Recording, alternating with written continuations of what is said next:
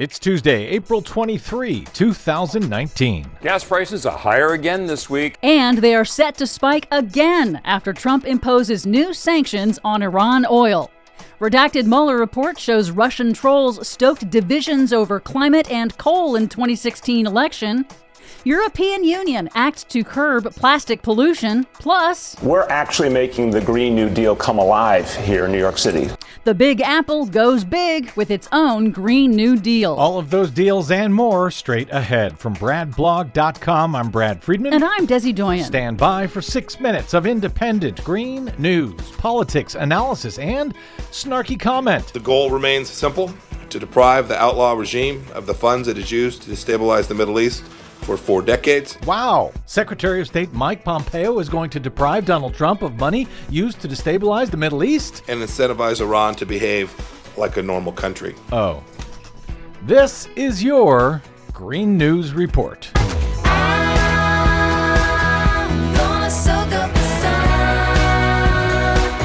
Okay, Desi Doyen, I haven't heard much talk about it until lately, but yes, gas prices have been spiking over the last several months. Yep, retail gas prices have spiked to their highest level yet in 2019, rising on average about 60 cents a gallon across the U.S., and they are set to spike even further because on Monday, the Trump White House announced that starting in May, it will impose sanctions on countries, including U.S. allies, that purchase oil from Iran. The U.S. had granted waivers when President Trump withdrew from the Obama-era Iran nuclear deal, despite the International Atomic Energy Agency reaffirming Iran's compliance with the deal just 3 weeks ago.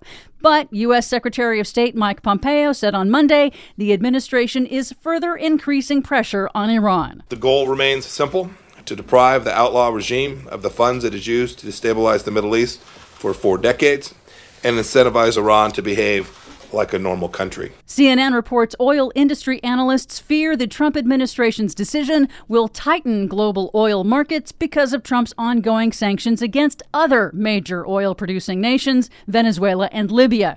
So just a heads up, in the United States, oil price spikes typically contribute to inducing recessions. And in fact, it's good news for the oil companies, it's bad news for the American consumers, but it might be good news for the planet. We tend to burn less oil when it becomes more expensive. Well, there's that. So, see, there's a bright side. Meanwhile, the redacted version of Special Counsel Robert Mueller's probe into Russian interference in the 2016 election details how Russian social media trolls sought to use the declining U.S. coal industry as a flashpoint in a sophisticated campaign to exacerbate existing divisions on energy and climate change. In 2016, the Russian internet troll farm linked to Russian intelligence known as the Internet Research Agency published hundreds of social media ads and messages and even helped organize real-life political rallies, falsely blaming regulations for coal's decline rather than market forces and cheaper natural gas and renewables.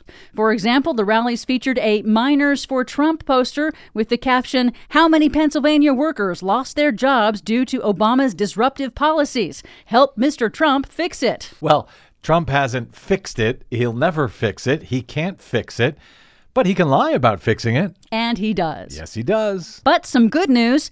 The European Union Parliament has passed a sweeping law to curb the scourge of plastic pollution in the oceans. The Parliament voted to ban a wide range of single-use plastic straws, stirrers, cutlery, styrofoam, and more by 2021. Tyranny. The EU member nations also agreed to a target of collecting and recycling 90% of beverage bottles by 2029. Well, very thoughtful tyranny. A federal judge in Montana has delivered a significant setback to Trump's attempts to increase coal mining on the public's land. A judge ruled that the Trump Interior Department violated federal law when it lifted the ban on new coal mines on federally managed public lands that was established by President Obama and ordered the agency to redo an environmental analysis. Oh, they're not going to like that. Finally, New York City is charging ahead with its own version of a Green New Deal to create jobs by fighting climate change. The Climate Mobilization Act act is an omnibus package of 6 existing bills. It was passed on Earth Day, directs $14 billion in investments aimed at cutting the city's carbon emissions 30% by 2030. Mayor Bill de Blasio on MSNBC said that includes a ban on inefficient glass and steel skyscrapers and an ambitious building retrofit mandate requiring owners of the city's largest buildings to cut their energy use and emissions by 2030 or pay fines. The biggest source of emissions in New York City is buildings. We're putting clear, strong mandates, the first of any major city on the earth. And the city of New York, the government, we are going to get all of our energy from renewable sources in the next 5 years. Good for you, New York City. Thank you very much. For much more on all of these stories and the ones we couldn't get to today, please check out our website at greennews.bradblog.com. Find us, follow us, and share us planet-wide on the Facebooks and the Twitters at Green News Report. I'm Brad Friedman. And I'm Desi Doyen. And this has been your Green News Report.